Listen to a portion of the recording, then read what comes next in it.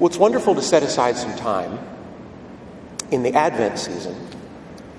Try to set this season apart from all the rest of the year and to make it the privileged season that it is. Not all time is equal. Certain times of the year have greater potential for grace and for growth than other times, and Advent is certainly one of those times. Advent, as you already know, is the time in which we prepare for the coming of Christ. Now, there's 3 different times that Christ comes. 3 different times. Christ came in Bethlehem, didn't he? Born in the stable. The most revolutionary event in all of history. We measure all of time from that year in which the Word was made flesh and dwelt among us. The second way Christ comes is at the end of all things. It's a mysterious reality for us, but we never want to forget that Christ has died, Christ is risen, and Christ is coming back. So when he does, look busy. It's going to be the most revolutionary event since the manger. But the third way that our Lord comes is he comes to your heart. And this is no less revolutionary than the first 2 ways. If you heard me preach last Sunday, I made some of these points. When Christ comes, people tend not to be ready to receive him. When he came in Bethlehem, who knew about it? Just a few shepherds, right? One of the most chilling passages of all the Scripture describes when he comes again. It's at the end of the Gospel of Luke. It's like Luke 23 or something like that. And Jesus says, when I come back, people are not going to be ready. They're going to say to the mountains, fall on us. And they're going to say to the hills, cover us and save us and spare us from the wrath. Something you can easily imagine, can't you? Okay. The point of Advent is to recognize that we're never ready when Christ wants to come. And that we have to get ready, right? So in Advent, our preparation focuses on conversion of heart. So what I wanted to do with this first talk is to focus on the Blessed Virgin Mary. And this talk is entitled, The Blessed Virgin Mary, Our Advent Companion. So why is the Blessed Mother our Advent companion? Because the Blessed Mother lived the very first Advent. And any focus that you ever give to her is going to be very richly rewarded. She's the one who shows us how to live this season. Because Advent is a time of receiving. Advent is ultimately a time in which we prepare to receive something. And she's the one who first received it.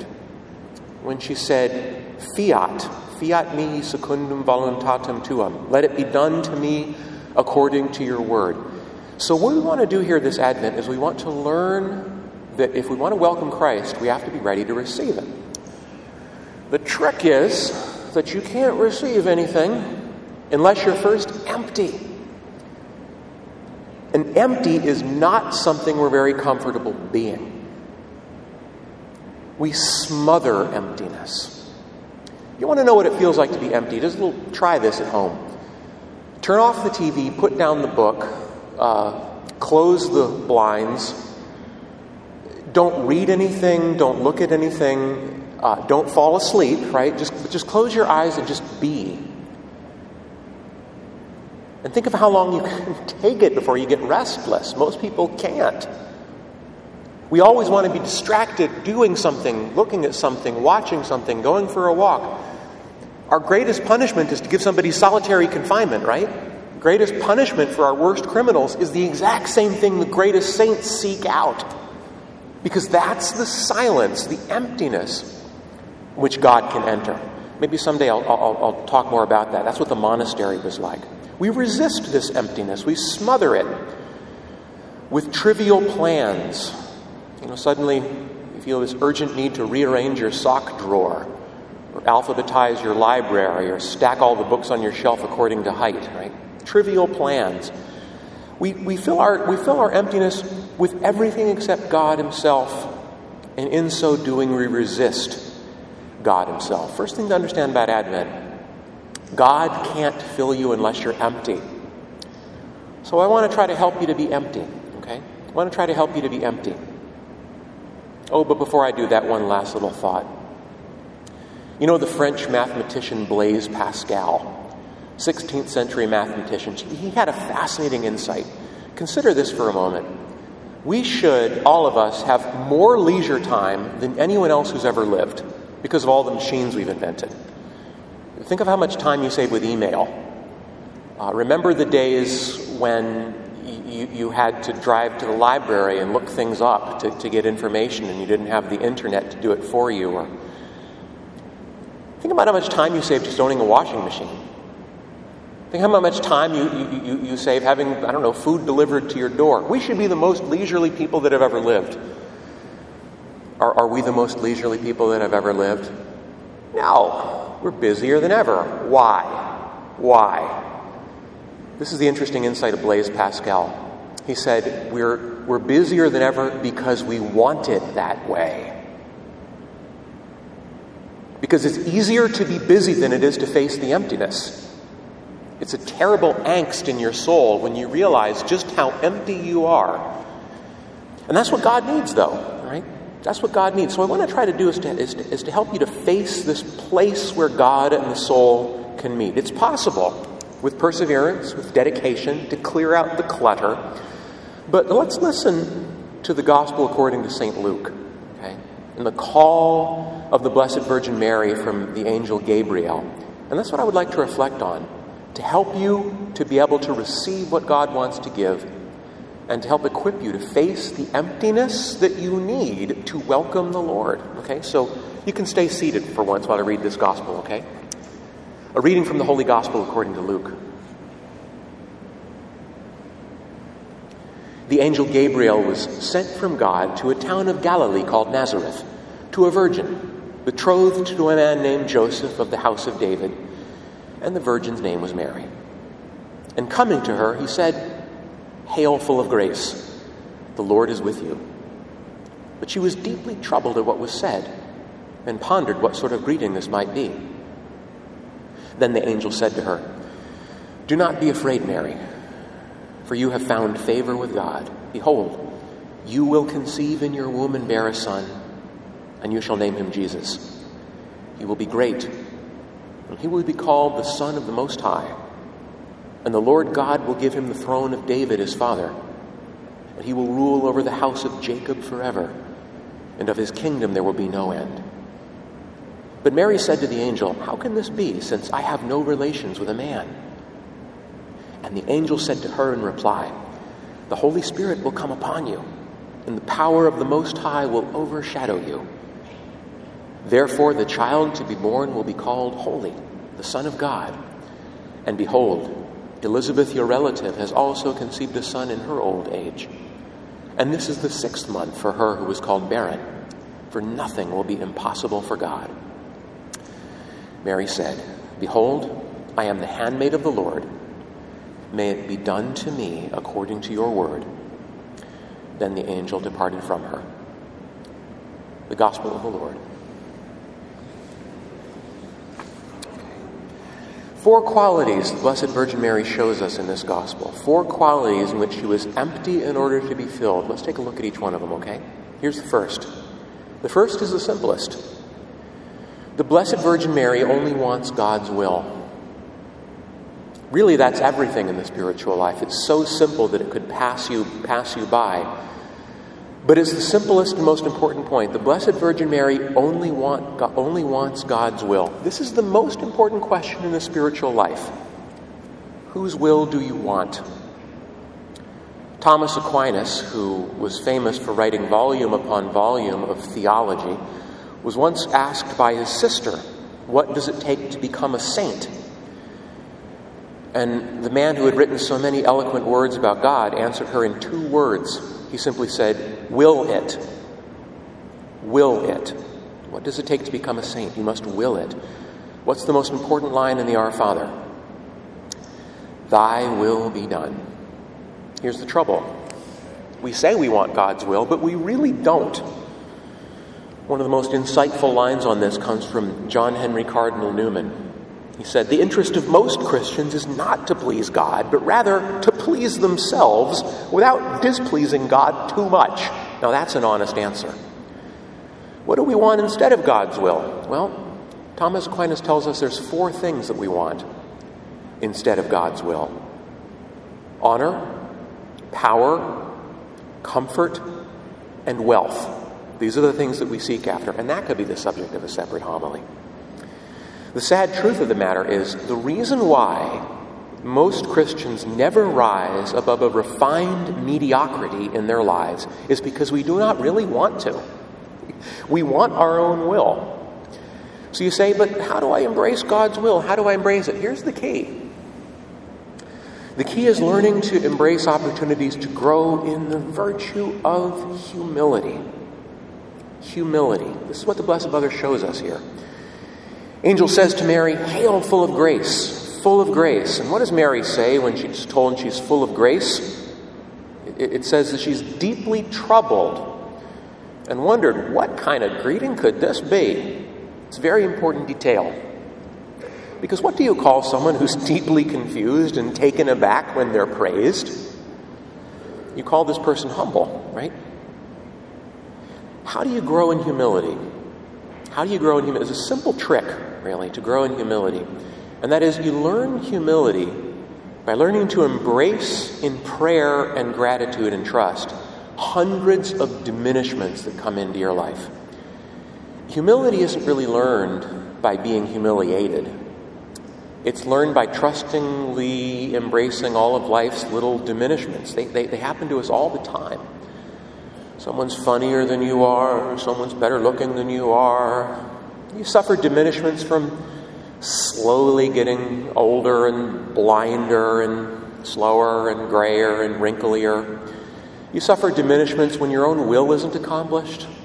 You suffer diminishments when you find that you have to be patient and you have to wait and things don't happen according to your schedule. These things happen to us 12 times a day. If you want to embrace God's will, what we want to do is learn how to embrace these little diminishments in humility. There's lots of ways to grow in humility. One of the ways that St. Teresa of Avila recommends is letting other people have their way whenever possible, as long as you're not violating any kind of principle. To let other people say things in arguments that even though you know are not true, you don't necessarily correct them. You just kind of embrace it in silence without having to insist on being correct all the time. There's lots of ways to grow in humility. Probably the most effective, though, is this way of just learning to embrace humiliations. It sets you free. It slowly sets you free for what God wishes to give you. There's a key moment in the spiritual exercises of St. Ignatius of Loyola in which he says, I want you to imagine 2 armies on a battlefield. 2 armies on a battlefield. One is under Satan's command. The other is under Christ's command. Each army operates under completely different terms and completely different ways with sharply contrasting values. The army of Satan are servants of pride. They do all things for themselves, and their will is all-powerful.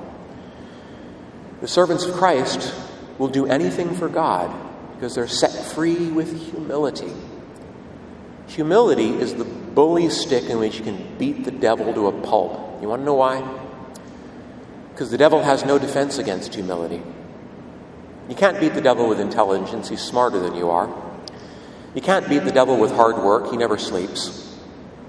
You can't beat the devil with ingenuity. You can't beat the devil with anything whatsoever. He's got you wrung around. He's a creature of a far higher order of creation than you are. There's one and only one weapon with which you can beat the devil silly, and that is the weapon of humility. The devil has no defense against it because he does not understand it.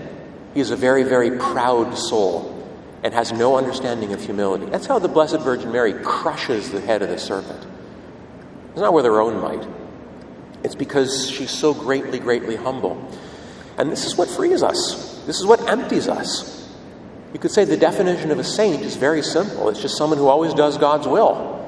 God's will works through them. It's what the Blessed Virgin Mary received. It's what she shows us.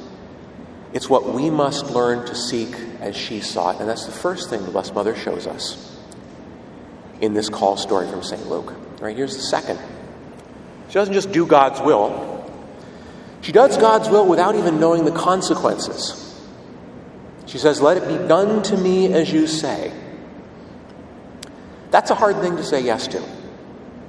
You know, when it comes to God's plan, whether in the world or in our lives, there's always more mystery than clarity. Not even until eternity are you going to understand God's plan, and even then you'll never understand it completely. Which means you have one and only one choice if you're interested in doing God's will. You have to learn how to say yes when you don't know what's going to happen to you. You have to learn to write the Lord a blank check, no strings attached. You know, when you become a priest, you say yes to all these things, and they send you out, and there's no guarantees as to what's going to happen to you. No guarantees whatsoever. I'm told that it's the same in marriage. Can I tell you a little irreverent joke just for fun? Just for fun. This young boy, he goes up to his father and he says, Daddy, is it true that in some countries in Africa, a man marries a woman without even knowing who she is? The dad says, "That's true in every country, son." Little irreverent joke there for you. Blank check, right? Blessed Virgin Mary, I like to compare her with Abraham.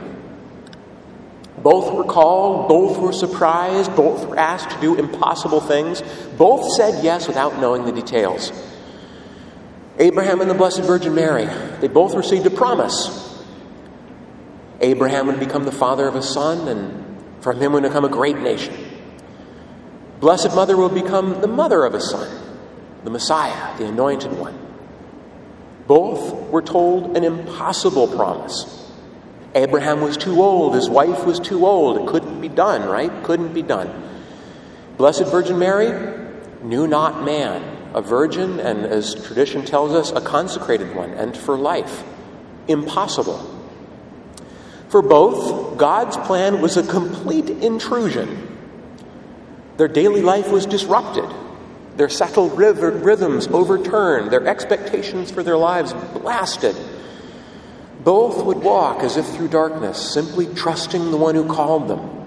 But despite all this fear and all this uncertainty, both Abraham and the Blessed Virgin Mary were quick to say yes. And look at the good God accomplished when they did. Abraham becomes our father in faith. Blessed Virgin Mary gives us Christ the Lord. And my little point in saying this is God's work always looks like this. God's most important plan always looks like this. You say yes without knowing the details. He calls you under no other terms. St. Peter called out to walk onto the sea when Christ asked him to. Think you'd have enough courage to get out of the boat? Pray about that sometime. Pray about that sometime, because you need more courage than St. Peter did to get out of the boat, so to speak, of the false sources of your security. There's so many false sources of our security. It's very, very easy and comfortable right now, at least, to say yes to God. But we don't know what tomorrow is going to bring, especially in our own time. You want to conquer the storms of life, and they come. You want to conquer the storms of the world, all the things in the news that you can't control, what tomorrow might bring. It takes faith like that, the faith to write God a blank check. Some people say, yeah, but Mary saw the angel, and if I could just see something like Mary did, I could do the same thing. No, you couldn't. No, you couldn't. Because here's where we're just like the Blessed Mother. She said yes before she could see anything. She said yes before she could understand. It's very hard to do. And one important thing, just as a side note, it gets harder and harder as the years go by. This is why it's so important to teach children their faith. If this invitation to say yes to God is not accepted to some degree in very early childhood, it gets very, very hard to do. Most adults have already thrust down deep roots in this world's values. Tiny little side note, I teach converts to the faith. I teach them RCIA. and I've been doing this for 23 years, I've discovered that about half the people who come into the church abandon the faith within a year. And no matter where you go, it's always like that. At first I began to think there's something wrong with me, but then you realize it's like that everywhere. Why? Because we thrust down deep roots in this world values. Our hands are tightly gripped around self-interest. Our minds are paralyzed by fear. People think that it's madness to trust in God. When you start talking about trust in God, even people who come to church think you're crazy. They say, yeah, but what are we going to do about it? And how are we going to invest? And how are we going to plan? And what people think is most insane is not to put their trust in money. What do we teach children? We teach them they need to get somewhere in life, and they need to make something of themselves. And by this we mean they need to go out and make a lot of money. Here's a real blunt thing for you to think about. Why do we value education? Why do we value education? Is it for its truth, or is it for its income potential? I think you know the answer to that. This might be the most radical proposal of all this morning. To learn to believe when you cannot yet see, and yet God will call you on no other terms.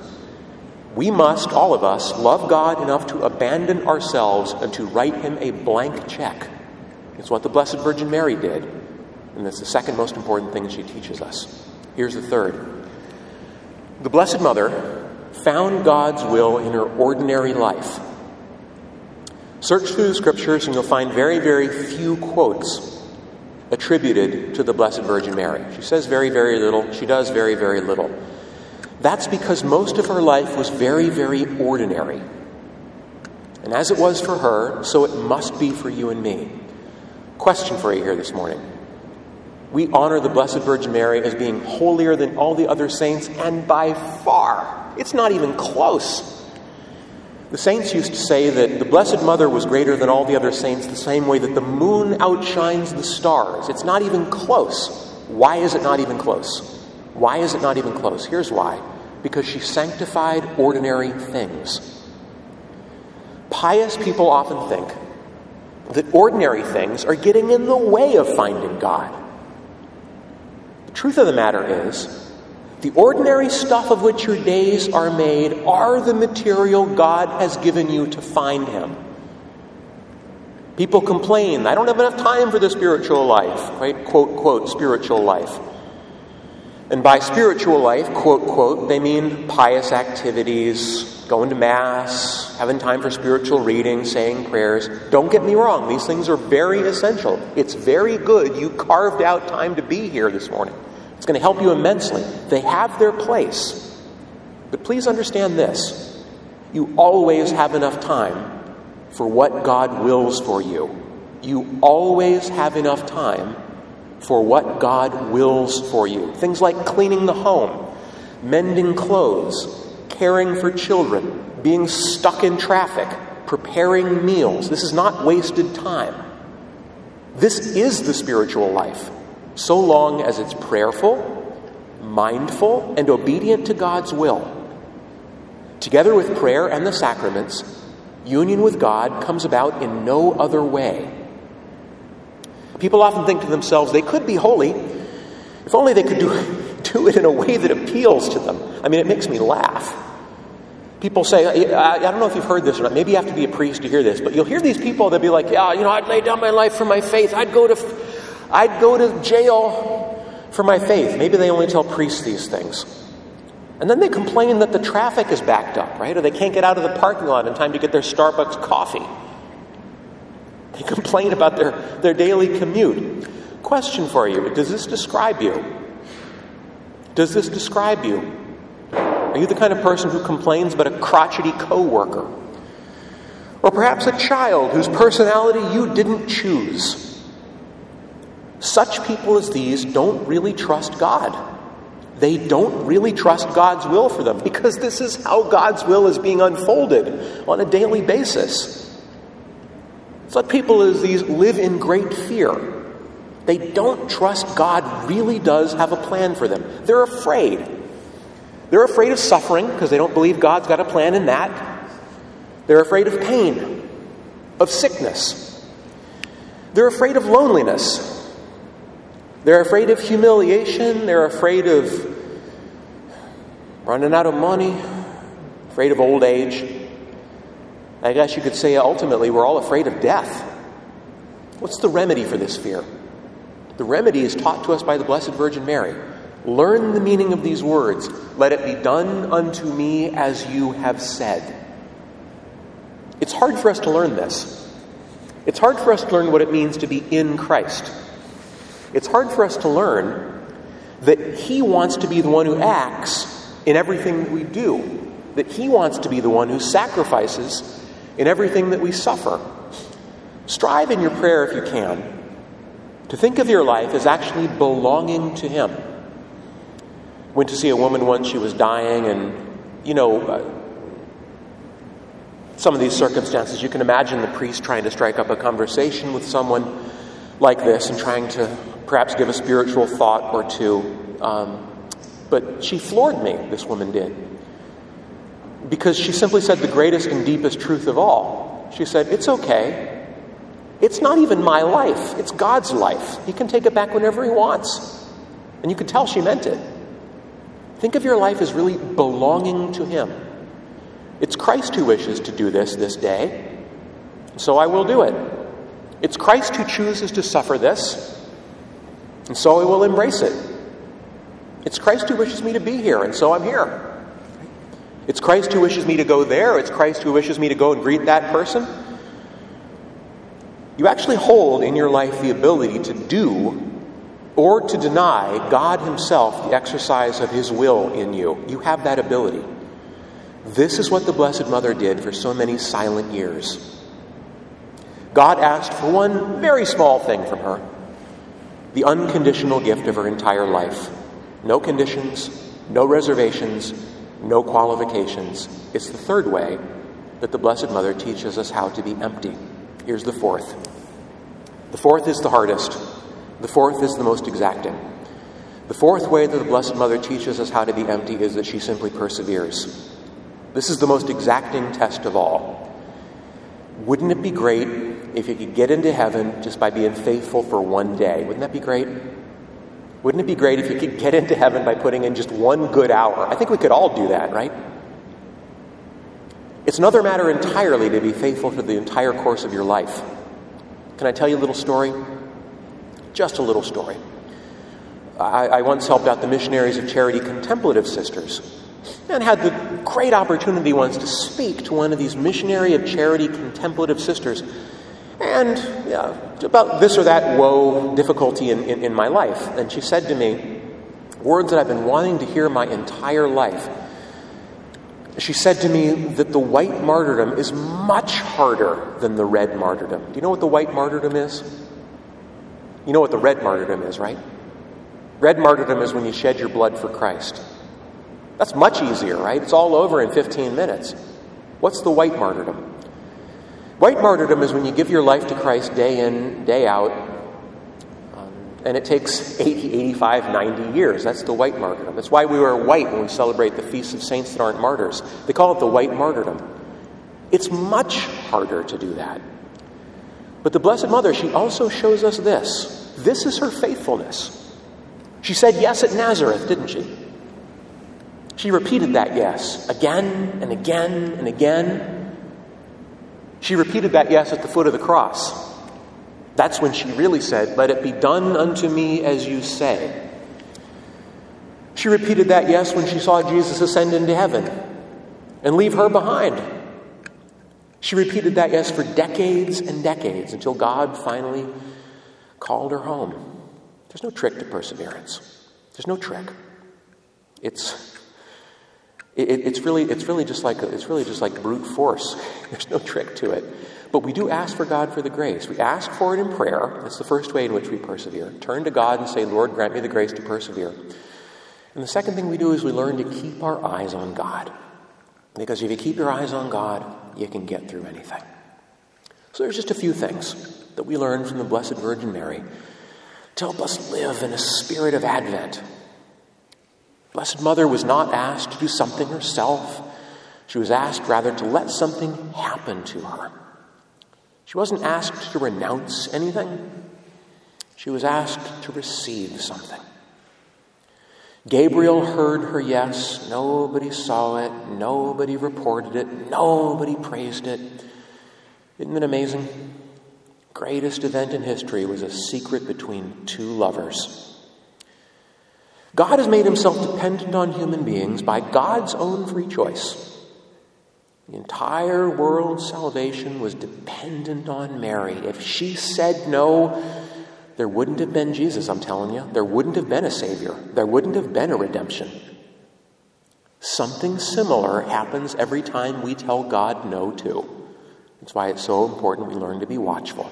We learn to be open. We learn to be empty. That's why it's so important we strive to say that yes. Vatican Council II says, man discovers his true self when he makes a sincere gift of himself.